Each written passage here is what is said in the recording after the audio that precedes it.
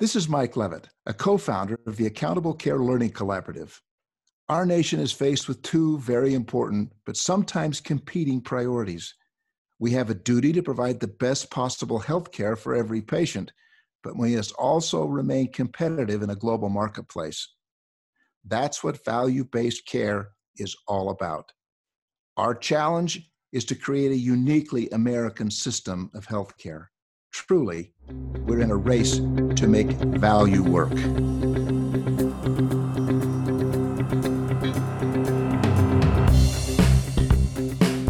Welcome to The Race to Value, a weekly podcast hosted by Dr. Eric Weaver and Daniel Chipping of the Accountable Care Learning Collaborative.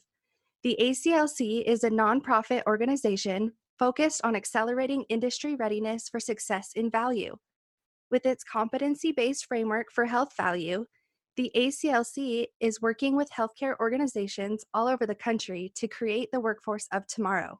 Come join Eric and Daniel as they engage the executives, clinicians, and entrepreneurs who are leading this race to value.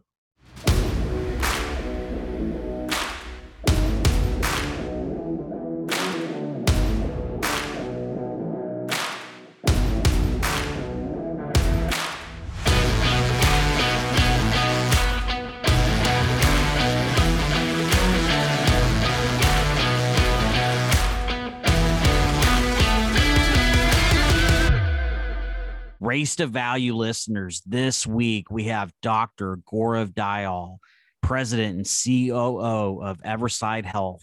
This is a direct primary care company that's really leading the way in this race to value. Yeah, Eric, I think our listeners are going to really enjoy this episode. You know, this is the first time we talk about direct primary care and how it relates to the value movement. And Dr. Dayal is definitely an expert in this, a fantastic guest, and I think our listeners will have a lot to gain. Dr. Gaurov Dayal, welcome to the Race to Value. It's so exciting to have you here today. Thanks, Eric. It's a pleasure. Well, before we get started, I just had to ask you, man, how was Iceland? We talked a few weeks ago. I know you were heading out that way. How was that trip? It's on my bucket list. It was amazing for one reason, is I got to see the active volcano. I can't pronounce the name because it's in Icelandic and I can't pronounce anything as in Icelandic, but it was a once in a lifetime experience. We were very close.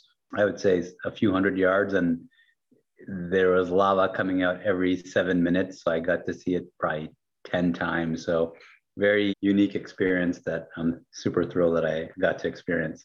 And the rest of it was great too. Oh man, that's amazing. Well, it is on my list. I'm going to make it there someday. So let's talk about this value-based care movement. Hopefully you're not in vacation mode anymore, because we're going to get down into this movement that we're in. And as an industry veteran and executive with leadership experience in population health, I'd love to start our discussion today and just talk about the current state of value-based care in our country. And health policy is obviously a driving force. And despite value-based care generally being a bipartisan issue, the movement still continues to encounter speed bumps. And politically, it seemed we were on this course towards the progression of downside risk payment until we started seeing some of these delays and pullbacks in some of these APMs.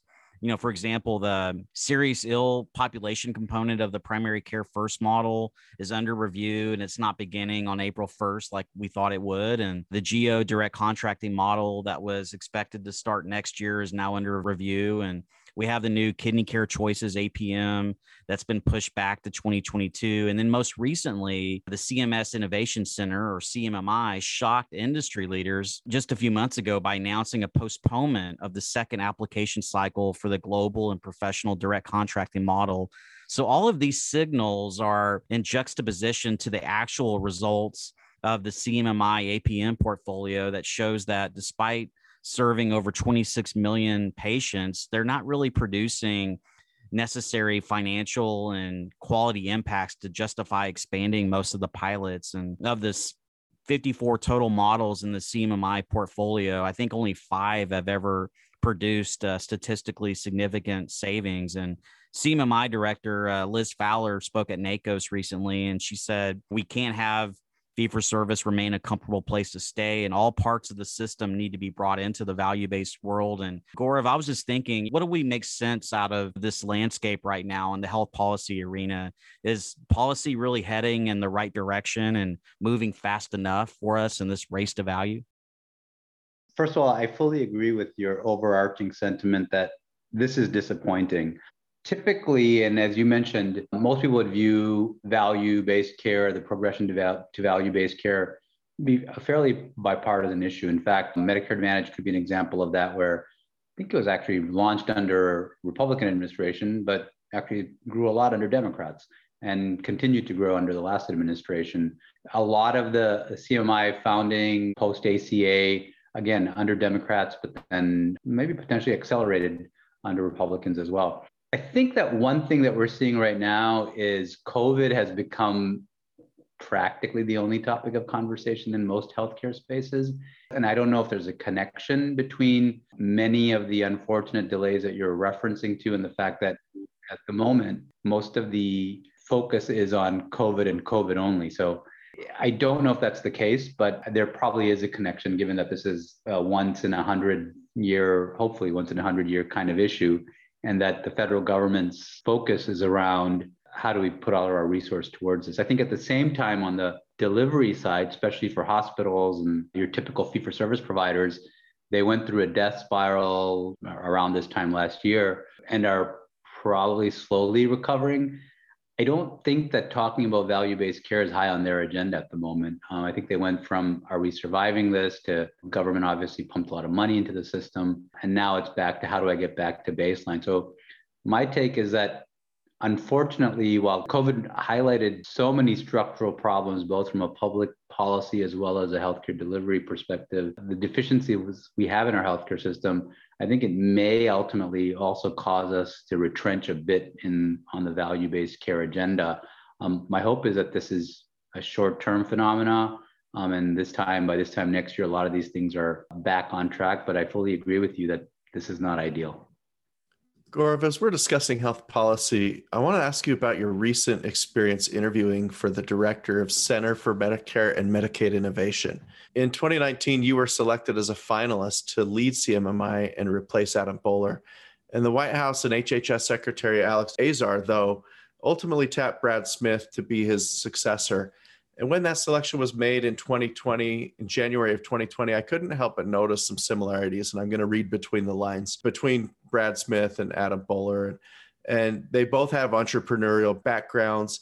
They both built multi-million-dollar startups. It seems like there's a clear direction that the Trump administration wanted CMMI to be led by those with ties to the private equity world, instead of somebody like yourself, who's a nationally recognized physician leader with extensive experience in healthcare transformation as an executive.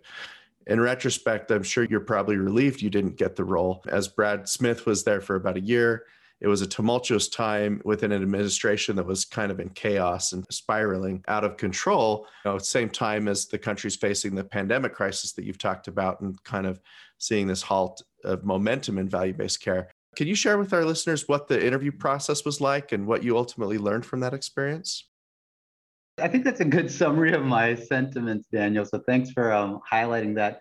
First of all, I would say that it's an honor to be asked to be in a position like that. It's very hypothetical until you're in the interview process, and then you realize the enormity of the responsibility and the enormity of the impact that one can have. So I would be lying if I said I wasn't disappointed by the outcome, but as you can imagine, these are extremely political issues with a lot of stakeholders. And frankly, I'm a physician leader. I'm not a political person. I probably got way more exposure to the political process than I ever thought I would during this process. And I learned a lot. What I learned was that the right leadership can have tremendous impact on how healthcare is delivered across this country. And we've seen that when we've had those type of leaders in place. I realized that these are there's a lot of responsibility placed in these leaders, which they should not take lightly. And I learned, unfortunately, in my case, that it's not all about just your experience, your merit. In fact, those things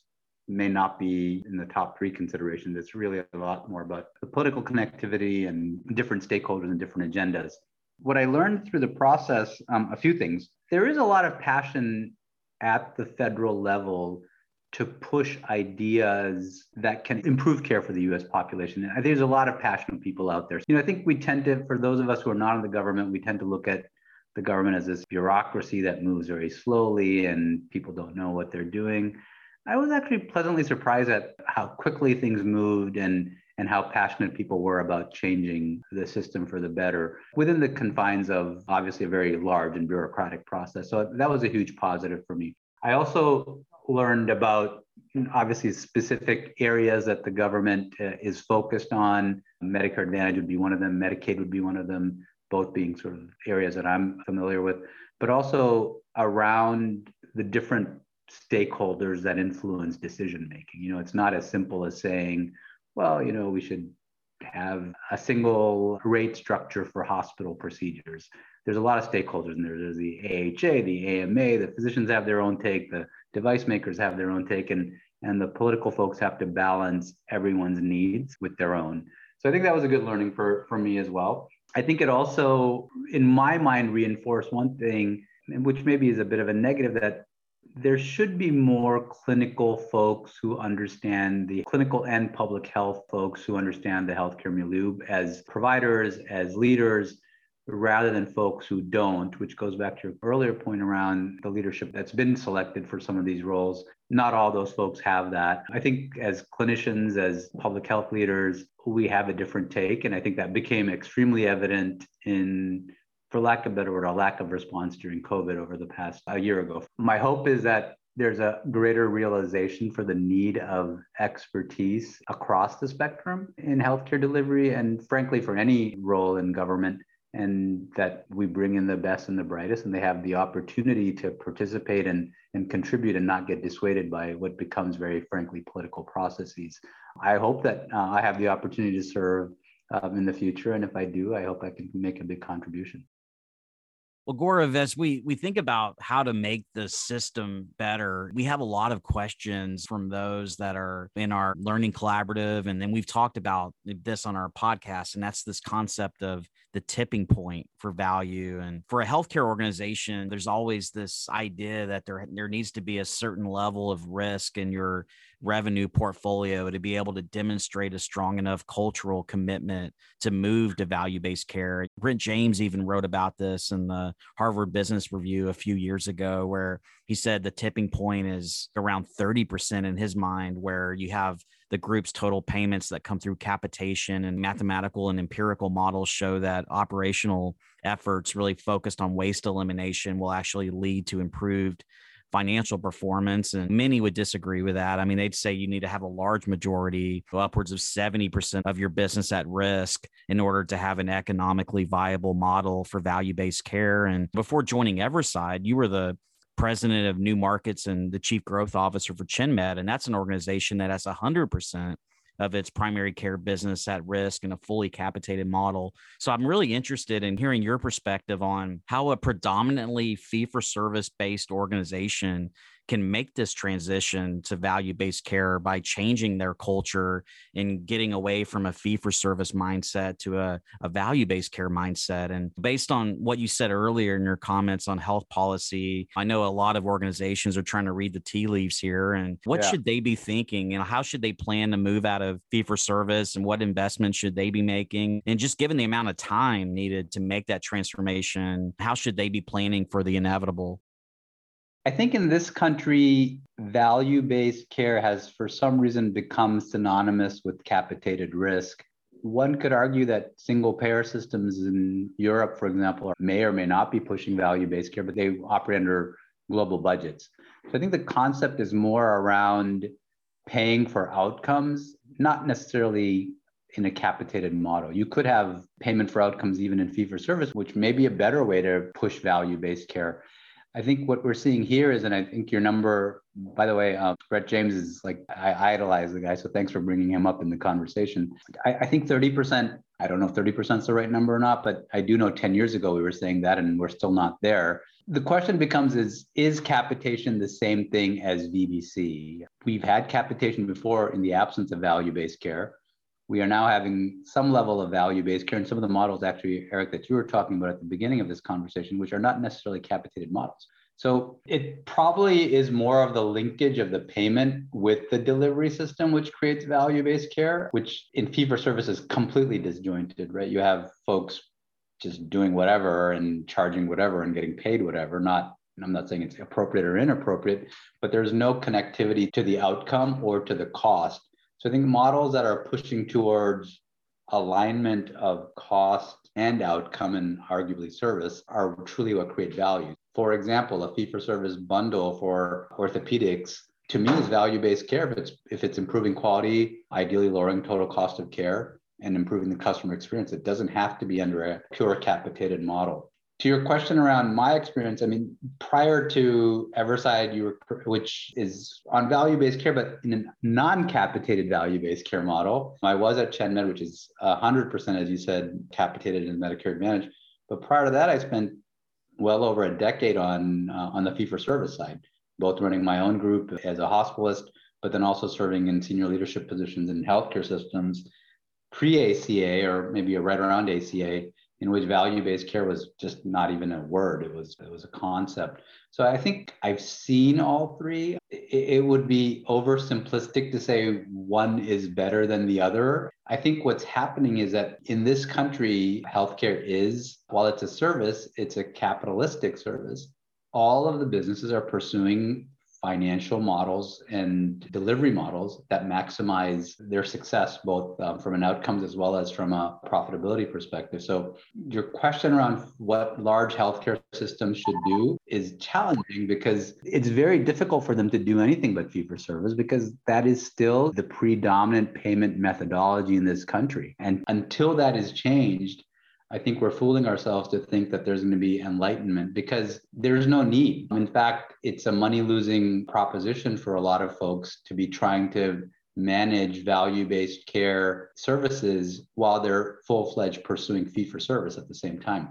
They're completely different businesses. So if you look at the history of companies, there are very few companies that are able to successfully transform themselves from one business into another. I can't really think of any. The dominant players in one business rarely are the dominant players in another business. And I think that we start with an assumption here that providers can successfully be leaders in value-based care and fee-for-service at the same time. I think what we're going to see instead is actually a new era of providers coming in and disintermediating on the value-based care side. And I've mentioned some of them. You mentioned some of them, rather than the incumbents successfully bridging the gap.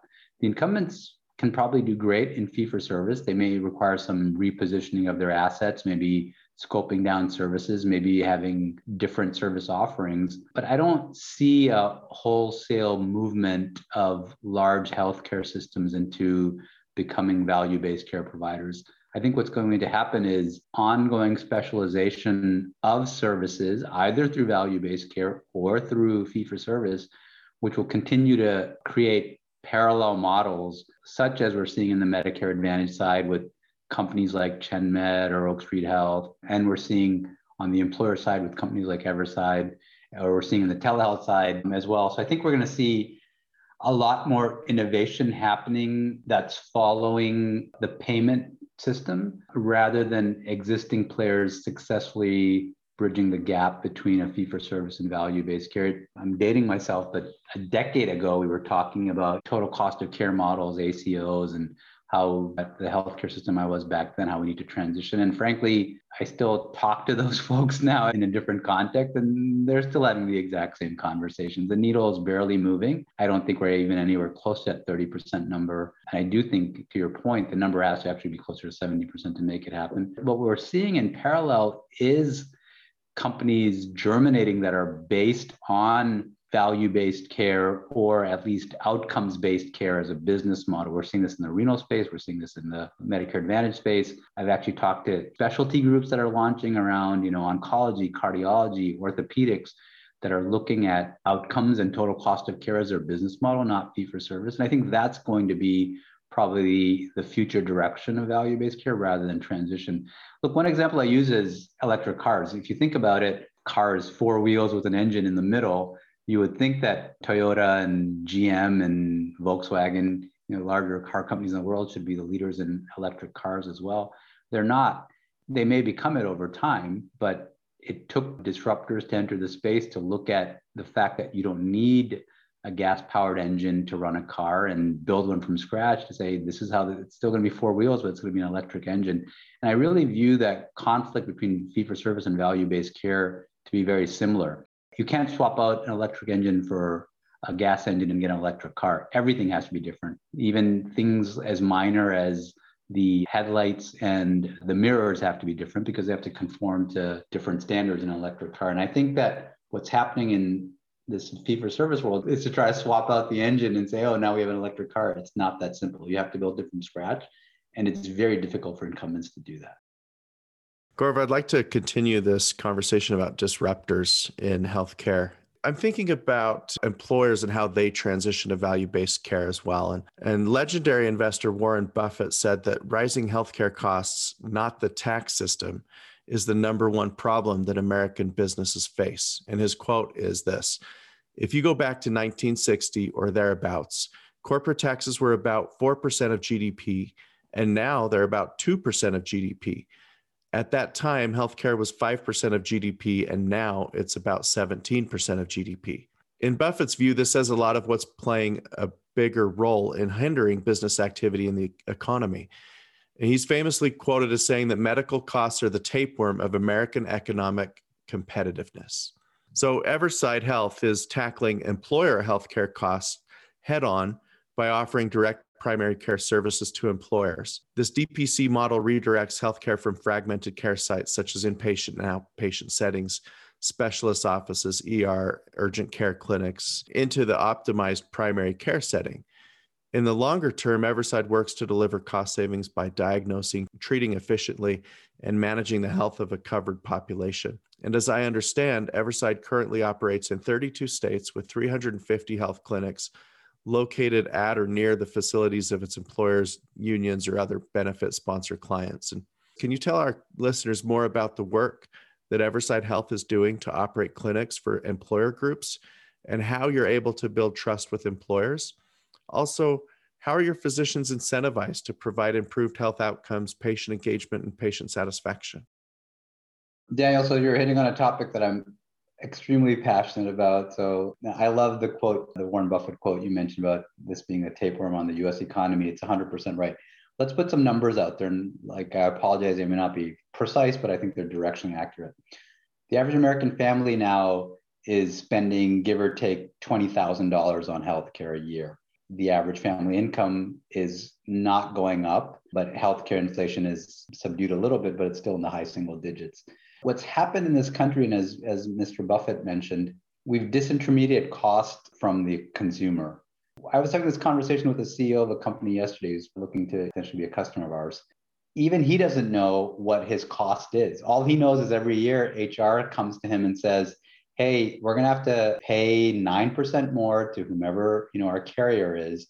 And at the same time, we're going to have to cut benefits for our employees. So you're having this dual thing going where costs continue to rise, benefits, typically because of high deductible health plans, continue to drop, and care continues to get compromised because HDHPs have been shown that people don't utilize healthcare services, maybe a short-term benefit to an employer, but it's not a long-term benefit because basic services often get deferred. This is a problem we've created by the consumer not having any insight into the prices. And this is further compounded by the fact that there's exceptional resistance towards price transparency in this country by the folks who actually can fully control the prices, which would control disclosure of the prices, but they use blocking techniques to do this. There is no reason why we should struggle to understand how much a X-ray costs at fill-in-the-blank facility. There's no reason why we have to struggle to understand why doctors can't explain to their patients how much a procedure costs. It's not because they're being evasive. They themselves do not know. So I think what's happened is we've just created this milieu where it's nobody knows how much it costs, but they do know that they pay X $100 a month in health insurance. And based on that, it's this somewhat buffet mentality that, oh, I paid my price now, I should utilize whatever I can. And whereas studies have shown over and over that overutilization of healthcare services is as dangerous as underutilization. In fact, you look at this country, a lot of our issues with healthcare outcomes or poor healthcare outcomes are also strongly correlated to the fact that there's poor coordination and often excessive utilization of healthcare services. At the same time, where folks are not getting basic primary care, as we've seen with and COVID again has been a great magnifier for this, that the basic infrastructure is broken at many levels. At the same time, many people are getting unnecessary procedures, unnecessary medications, unnecessary everythings, which is causing a lot more complications in their own health. As it relates to Everside, our goal is very simple. Everybody in this country needs better access to good primary care. Everybody should have a quarterback who understands their health picture so that when you are healthy, they can continue to keep you healthy. If you have a chronic disease like diabetes or obesity or depression, they can manage that and hopefully push you back to a healthier state by active management. And if you have a complication that requires a specialist, they are coordinating that.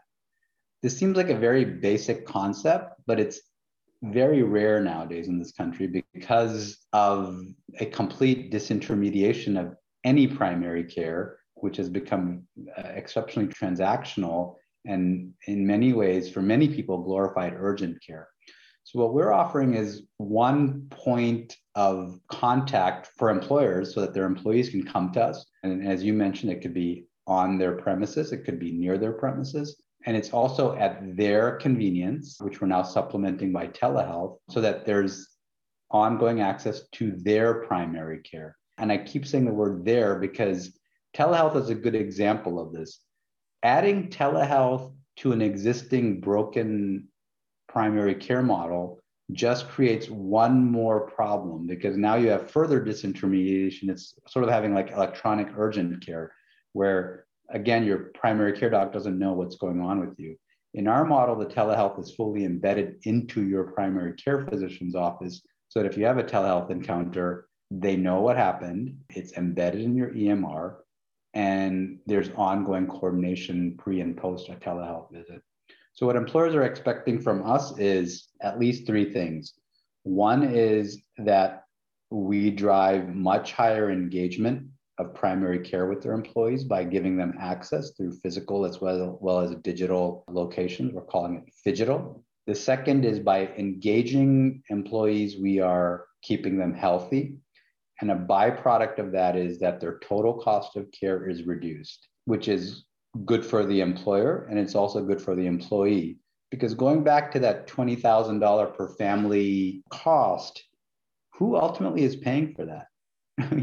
We as a country are paying for it. That's coming out of our paycheck. We don't realize it because it comes across as health insurance. But let's flip this conversation around and said, hey, what if we could cut healthcare costs in this country by 30%, by 50%? That would overnight mean that there would be $10,000 more in every family's pocket to spend on whatever they want to spend on: college, education, vacation, whatever. So we're basically taking money from our employees across the country and creating this very dysfunctional system, which, has the 32nd or 33rd outcomes in a list of developed countries in this world. And it's just not working for folks. So our hope is to push primary care access and coordination at the front and center and use that to improve outcomes and improve total cost of care for our customers who are our employers.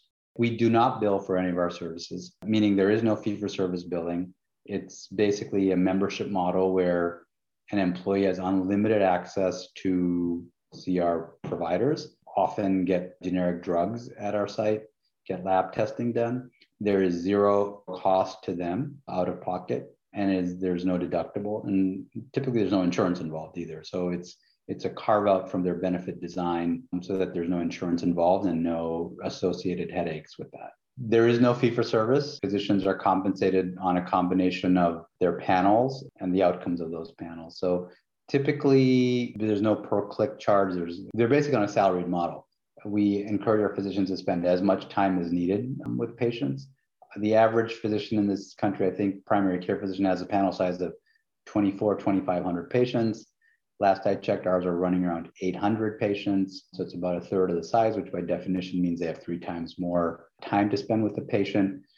Our incentivization to them is all towards are the outcomes better and are the costs better, which are measured over years and not over months. There is no billing, there is no documentation of risk or procedures or whatever, because there's no reimbursement. It's not needed. And I think it's a great time saving for the physicians and frankly, a great benefit to them, because none of the doctors I know like doing this. They do it because they have to. Obviously, you have to have medical documentation, but if you look at most EMRs, it's basically glorified billing tools that capture diagnosis codes or risk scores. And since we're not getting compensated for either, we don't really care about capturing either of those things. Well, Gaurav, I think it's outstanding work, what you're doing there at Everside to offer direct primary care services to employers and individuals, and the outcomes are great. I mean, we were reading that 79% of Everside Health patients feel healthier as a result of their engagement in your model. And I know the NPS scores are really high as well. And it seems like we really need solutions like yours in the employer-sponsored health insurance marketplace right now. And we talked a bit earlier about just some of the macro challenges. I mean, we've got 157 million Americans that are in this dysfunctional employer-based health insurance market, and it's costing employers $530 billion in poor health and lost productivity on top of the $880 billion that they already spend in premium dollars.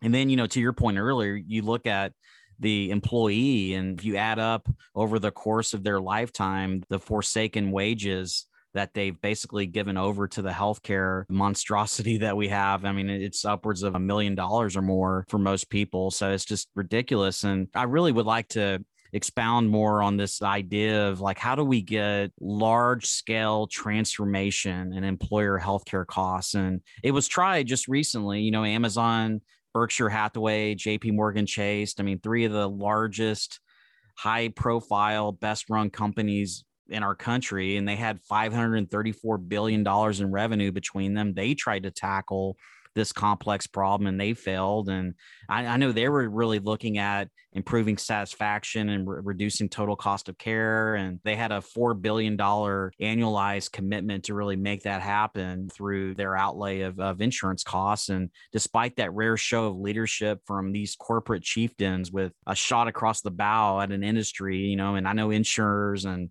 health providers and PBMs were paying attention, it just seemed like nothing really happened there. And we're still kind of in this almost miserable status quo nationally. And I wanted to get your take on what went wrong with Haven and what can we learn from that experiment.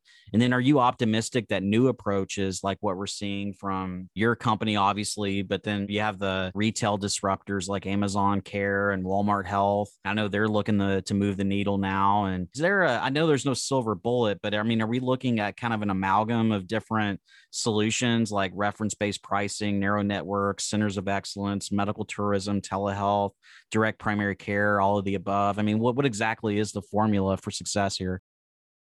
Look, I share in your disappointment around Haven, but it's not surprising. You need companies that are formulated based on expertise in that space, not as frankly as sort of science projects.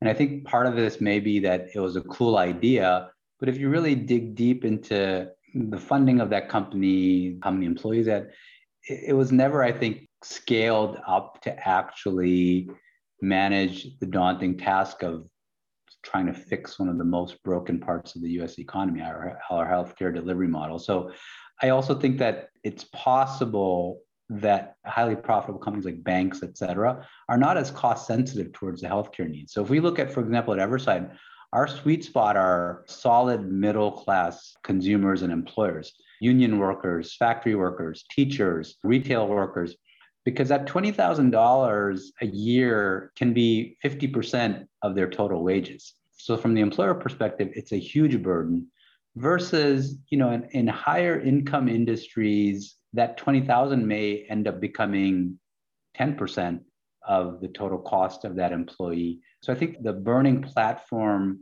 may have been less so there had it been a bit more cost sensitive group of companies coming together, or price sensitive group of companies coming together. That being said, I am very optimistic about the future. My hope is that where we're going to see the push is from the employers themselves. Because at some point, I use this maybe crude analogy that, everybody complains about their cable bill. And I think that's just a chronic complaint people have, it's cable's too expensive. But once you had options that were cheaper but people weren't disconnecting cable until new products came out like Netflix, which were much cheaper, much more user-friendly, and were perceived to have much more value.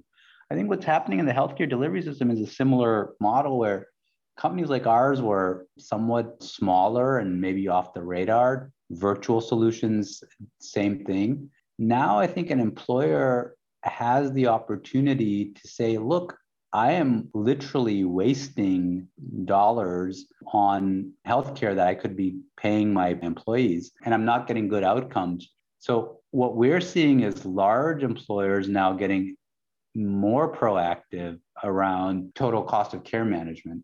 It's not going to happen overnight. These things take a lot longer, but the fact that we have businesses such as ours out there that are growing customer bases, and the fact that despite its failure, companies like Haven actually were formulated, and the next version of them will be successful. I think it's creating a movement that will push employers into looking at alternative solutions to the status quo. In many ways, if you think about it, Medicare Advantage is a good parallel, which is a fairly non-existent thing 10 years ago, and now 40% of Americans are signing up for it. Why? Because 40% of Medicare eligibles are signing up for it. Why? Because they are creating value and the beneficiaries are seeing benefit. They're seeing a significant advantage of signing up for plans like that. And I think what's going to happen in the commercial space, which is larger than the Medicare space, is the same thing is going to happen. You're going to see employees say, wow, I can sign up for a lower cost solution that actually makes me healthier. And employers also promoting such models. Till now, the number of tools they have in their toolkit is pretty limited. The only thing that we could do is basically create high deductible plans, which continue to cost shift from the employer to the employee. But that's reached a natural ceiling. In fact, it's probably going to regress backwards, because what's happened in high deductible plans is that the folks who can least afford to have a high deductible plan, meaning the folks who are on the lower end of the economic spectrum, are much more likely to sign up for this. But when they have a problem, they can't pay their bills, or they defer care, which is very unfortunate. So the solution can't be rationing of care by making things even more out of reach. The solution has to be that let's make things even more affordable. And the good thing is that primary care is the best solution we have for better healthcare outcomes. And it actually is also happens to be the cheapest. It's just never promoted because the whole healthcare system is built around procedures and specialty care in hospitals, not on prevention of care. And we see this every single day, that we're able to prevent significant healthcare costs by doing common sense primary care that just is missing in the marketplace. So my hope is that as companies like ours continue to scale, as people talk about the better outcomes and the better savings, that it will create its own environment. And look, we welcome even more competitors to the space because it continues to then push the agenda even further and causes ongoing disintermediation of the status quo. To your last point in your question, Eric, there are a lot of new entrants on the virtual side, on the digital side, on the telehealth side, soon, I'm sure we'll see a lot more self-directed care using AI. The challenge I see with that is there needs to be a point where all this comes together. Otherwise, it just creates even more chaos for the consumer, as well as likely more spend, which we've seen with telehealth. Telehealth has not shown to reduce any cost. In fact, it probably increases costs, and I don't know if it improves outcomes either. What you need is a consolidation of all these services under one umbrella, meaning somebody needs to be point so that if you have diabetes and you're using a diabetes app, that's great. Maybe they're better than what's available on the market right now, but it ultimately has to connect to somebody who understands your issues with diabetes, your potential complications of your diabetes, and other comorbidities that you may have with diabetes. So what we're looking to create is a platform company that aggregates the best of breed digital solutions, combines them with physical, and from the consumer's perspective, the patient's perspective, there's a one-stop shop. Look, I think people have better things to do with their time than to sit all day and look at different apps on how to manage their care. There's trained professionals to help us do that, i.e. doctors, nurses, advanced practitioners, social workers. And I think what we are aspiring to create is an environment where it all aggregates into one spot, and that the consumer, their patients, can get all the healthcare they need coordinated through one location. I think by doing that, it's only natural that costs do come down and outcomes do improve. It's frankly not rocket science. It only appears to be rocket science because we've ignored it for the last 30 years. And I think that was evident in some of the stats that you all were referencing as it related to total cost of care versus GDP and corporate taxes in this country. And hopefully, if nothing else, the economic learning platform is what gets us back to some common sense care delivery model. I'm convinced the direct primary care and other high-touch, tech-enabled, relationship-based primary care models are really the answer in moving to value.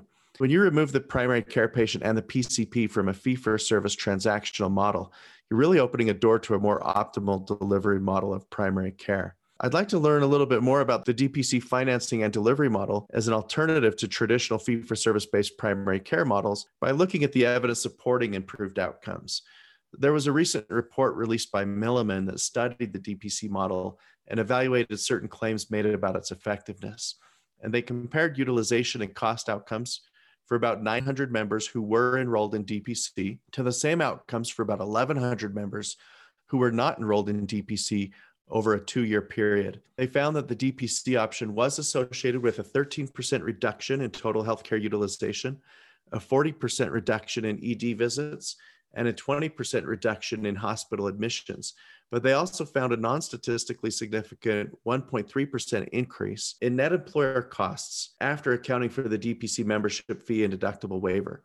So even though members in the DPC option used less healthcare services, the employer's net costs for those members was actually a little higher than the PPO members due to the employer covering the DPC membership fee and reducing cost sharing under the DPC option. And what would you make out of a study like this, and how employers should design a DPC offering with clear objectives to provide higher quality care, improve patient and provider experience, but also lower the total cost of care?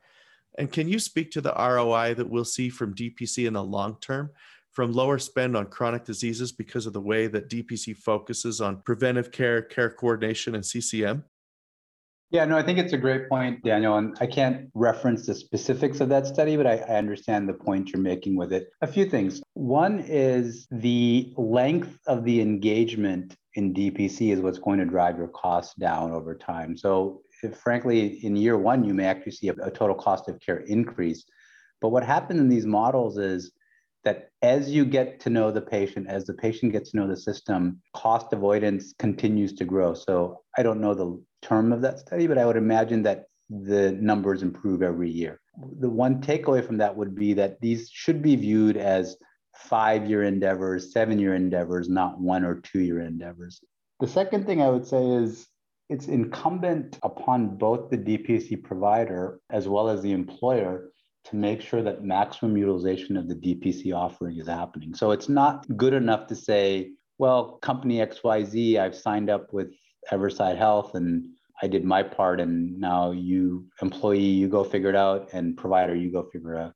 No, it really has to be so that these models only work if engagement is very strong. To make engagement be very strong, you have to make sure that these services are accessible. So for example, we see families as well, meaning employees and their families. It's not just where the employer is based, it's where also people live, so that they can come to our clinic. You know, they come to us on average 3 times a year. They can come to our clinics. Well, they're not going to drive 30 miles to come to us, because it's not like there's a shortage of doctors in this country. You know, there's plenty of doctors in that 30-mile commute. So you have to make sure that it's accessible to them.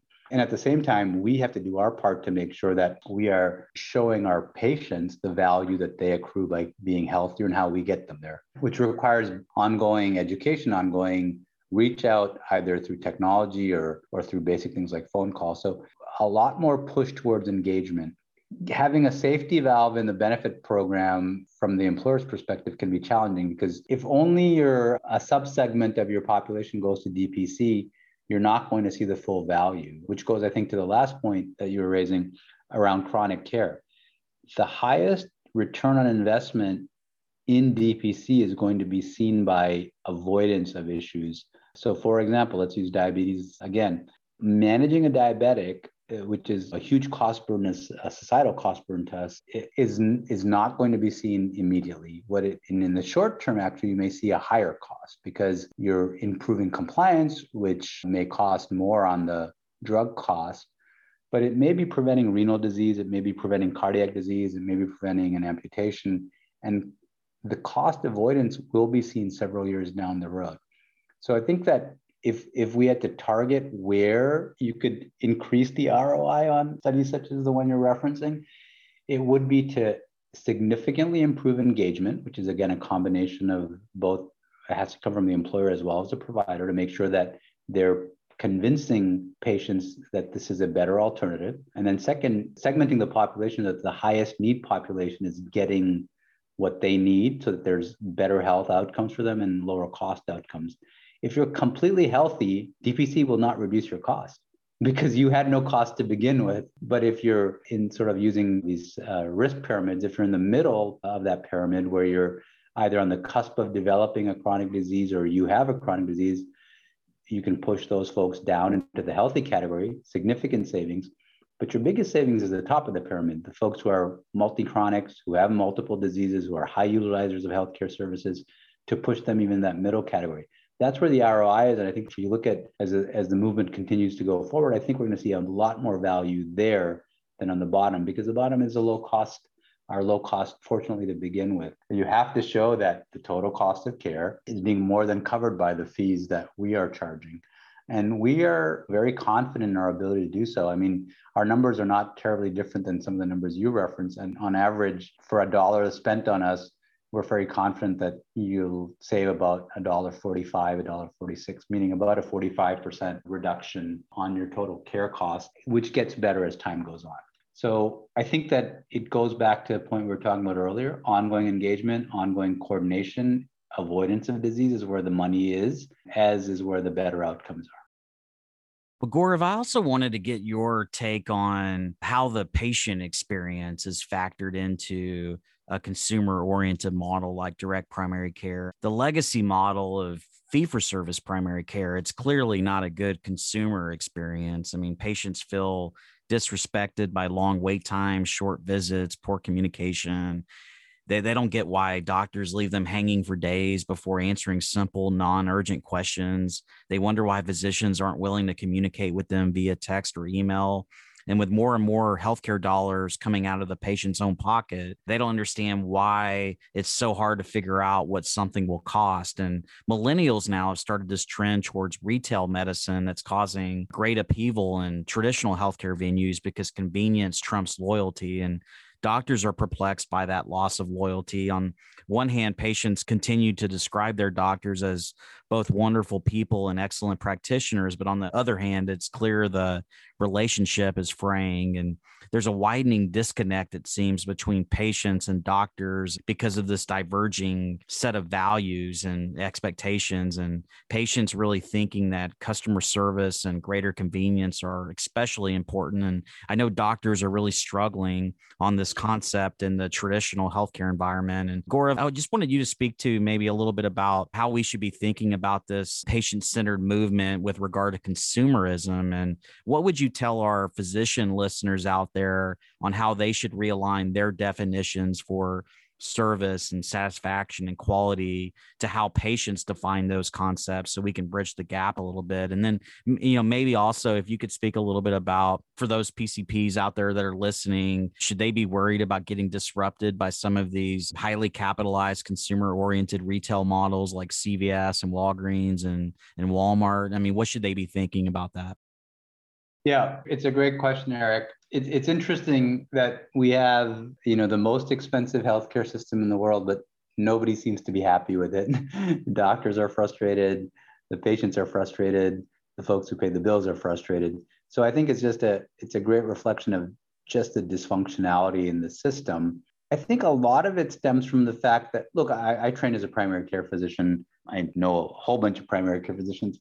They're super frustrated, as are most physicians in this country. And many of them are just frustrated by fee for service. I mean, let's go back to the panel size. I don't think any of us who went to med school thought that we would be spending 8 minutes a patient or 12 minutes or whatever the number ends up being for a lot of busy primary care practitioners. That is not a meaningful relationship. In many cases, you are unable to do what you were trained to. And because of the time shortage, what's happened in this country is rather than people working at the top of their licenses, many people end up gravitating to the bottom of their license. They don't have time. You can't in 10 minutes manage a complex diabetic who has CHF and is depressed. It's just not going to happen. And frankly, the reimbursement model will make you feel foolish if you spend an hour on that patient because you're losing money while you're doing it. So there's a lot of amazing people trapped in a very dysfunctional system. I'll answer the last part of your question first.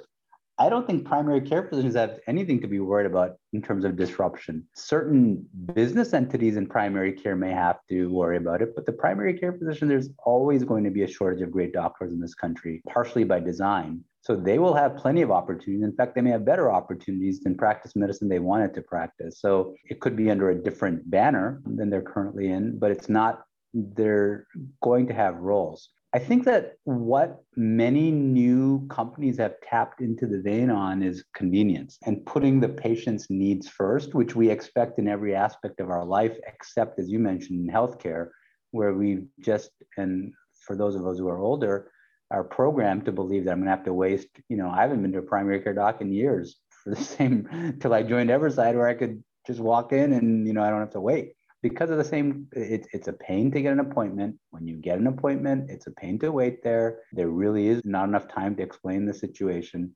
And I think what's happening, to your point, is a lot of people are just shunting the system and using urgent care or using virtual care, which also have their own limitations. Look, at the moment, none of those modalities can give you, for some diseases, they're probably fine. Behavioral health would be a good example. But last I checked, you can't look into somebody's ear or throat virtually at the moment. And a lot of doctors' visits require basic medical intervention such as that. Where the opportunity is to put the patient at the front of the care delivery model, which I think where DPC is in a good job. Convenience. So in our case, for example, we will guarantee you'll get seen within 24 hours. You can walk into the clinic, we'll see you. We would like you to come in scheduled, but try doing that with a regular primary care practice these days. And I think what happens then is we program patients that there's no point. If you have a mild medical condition, there's practically, by the time you get a visit, it's either going to self-resolve or it's going to get complicated. So you end up bypassing the system and going to urgent care and going to emergency rooms. The reason those businesses exist is because primary care folks don't have the capacity under the fee-for-service model to see patients. It's not like they're ignoring them. They just don't have the time and they're not structured to see real-time visits because most of the entire system has been built around the payment model and the convenience of the healthcare system, not the convenience of the patients. What DPC is doing is saying, hey, the patient's convenience matters a lot more. We will build our capabilities around that. We will coordinate that.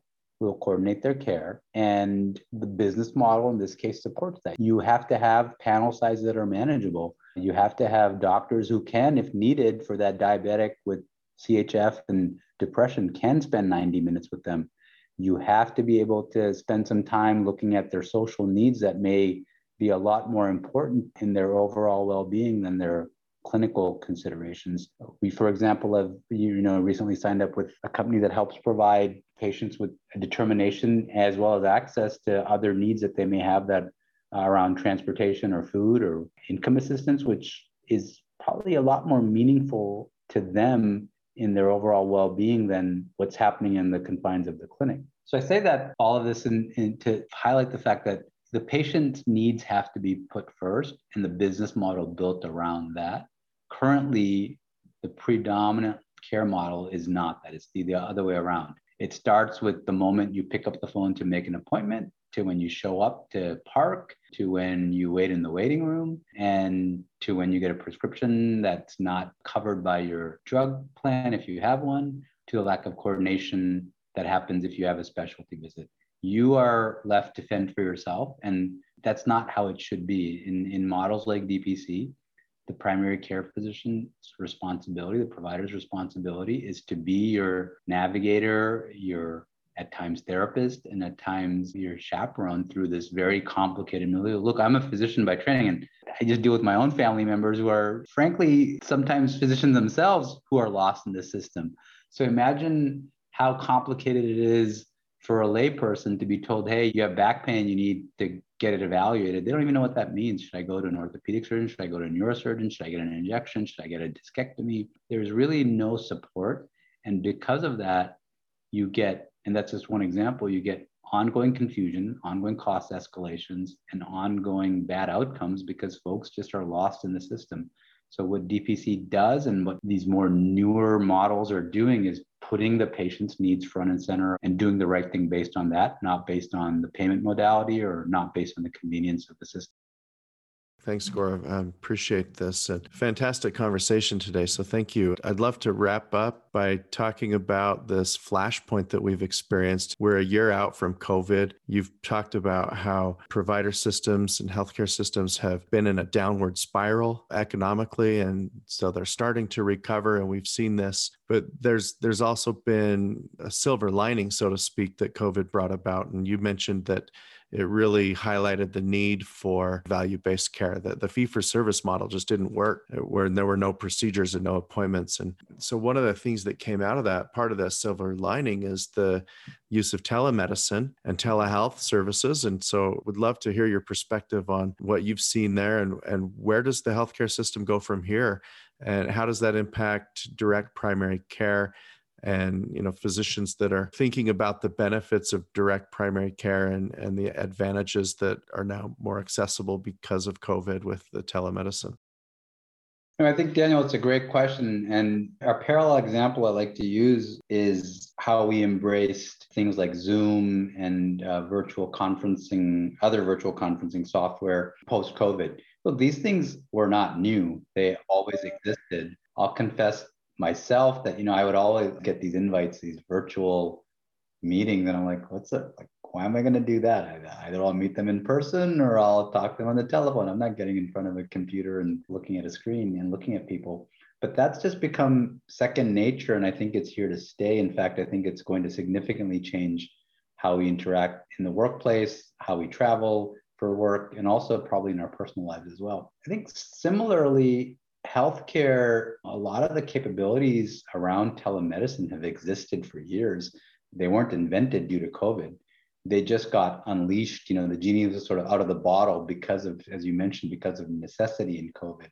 And in many ways, I think it's a very favorable change, but it also has its downsides. For many of us in the sort of more on the provider side, for a while around this time last year in 2020, virtual visits were accounting for 70 to 80% of all visits.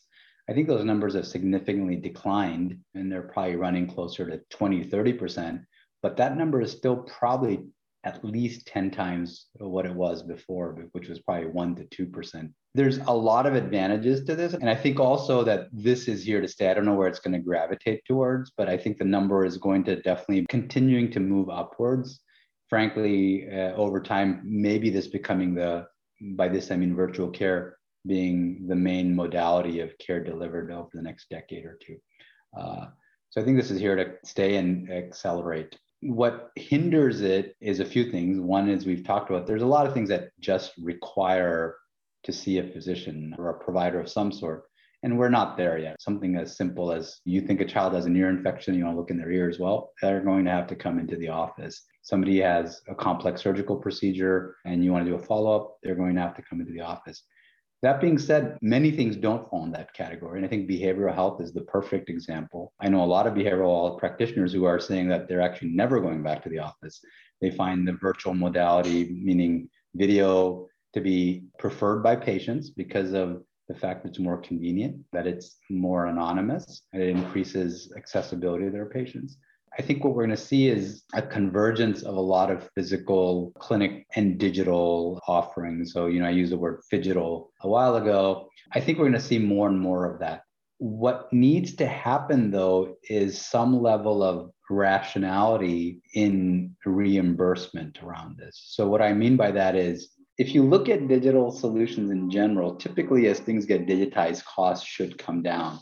Healthcare, of course, as you all know, as experts, and this has broken every rule of economics. But I just think that for this to really continue to grow, there has to be some differential payment system, meaning a hospital system can't be charging the same fee for a virtual visit as they were getting paid for a physical visit. It just makes no sense because the cost of delivery should be significantly lower. Because in the absence of doing that, there's a risk that costs actually can go up dramatically because you can have a lot more digital visits than physical visits in a given day. The second thing is licensure. One of the major advantages of virtual care delivery is that you can be sitting anywhere and be able to practice medicine comprehensively. And that does a few things. A, it shifts the dynamic of supply and demand for physician services. It also enables a lot of folks who may not be practicing to practice. I personally know a lot of people who've returned to the workforce because they can virtually practice 3 hours a day versus having to go in every single day and go to the clinic. I'll use my dad as an example. He's not a physician, he's an engineer, but he was thinking of retiring. But because of COVID, he was given the opportunity to go part-time virtually. And now he plans on doing that for, he's approaching 80 for as long as he can because of, it just keeps him interested and engaged. So I think it unleashes a lot more of the workforce that's currently not participating. And apart from the fact that it's super convenient for patients for many things. Now, on the negative side, you also don't want, and I think I've used this comment before a few times, that digitizing a dysfunctional system just creates a digital dysfunctional system. So what we don't want to happen here is virtual care becoming the next iteration of urgent care, where people are bypassing the system, getting maybe even complex care delivered, but nobody knows what happened to them, meaning there is no point of coordination. So I think the right model is one where you have convergence of the physical care clinics with the digital care, which then continues to get supplemented with ongoing digital offerings. I mean, recently I was talking to a company that's providing orthopedics care virtually, and it was super impressive what they're doing. And I think over time, those things are going to continue to push the envelope on what can be done virtually.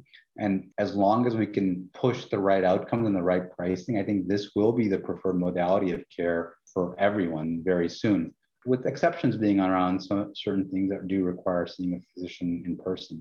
But I think the default will be virtual care supplemented by physical if and when needed, which has lots of implications on the workforce needs, the real estate needs, and also physician preferences in terms of how they want to work and how they want to get paid. Legislation has to follow to make sure that there's some sanity here, not parochial medical licensure rules being enforced, which I think unfortunately is a high probability, even though they were eased during COVID. And second, rationality and pricing, which again, we've been hoping for that and have been disappointed in that. So let's see, it's a new era of care delivery that we never really anticipated, maybe even a year ago, that's just starting. And I think a lot of innovation is going to happen here.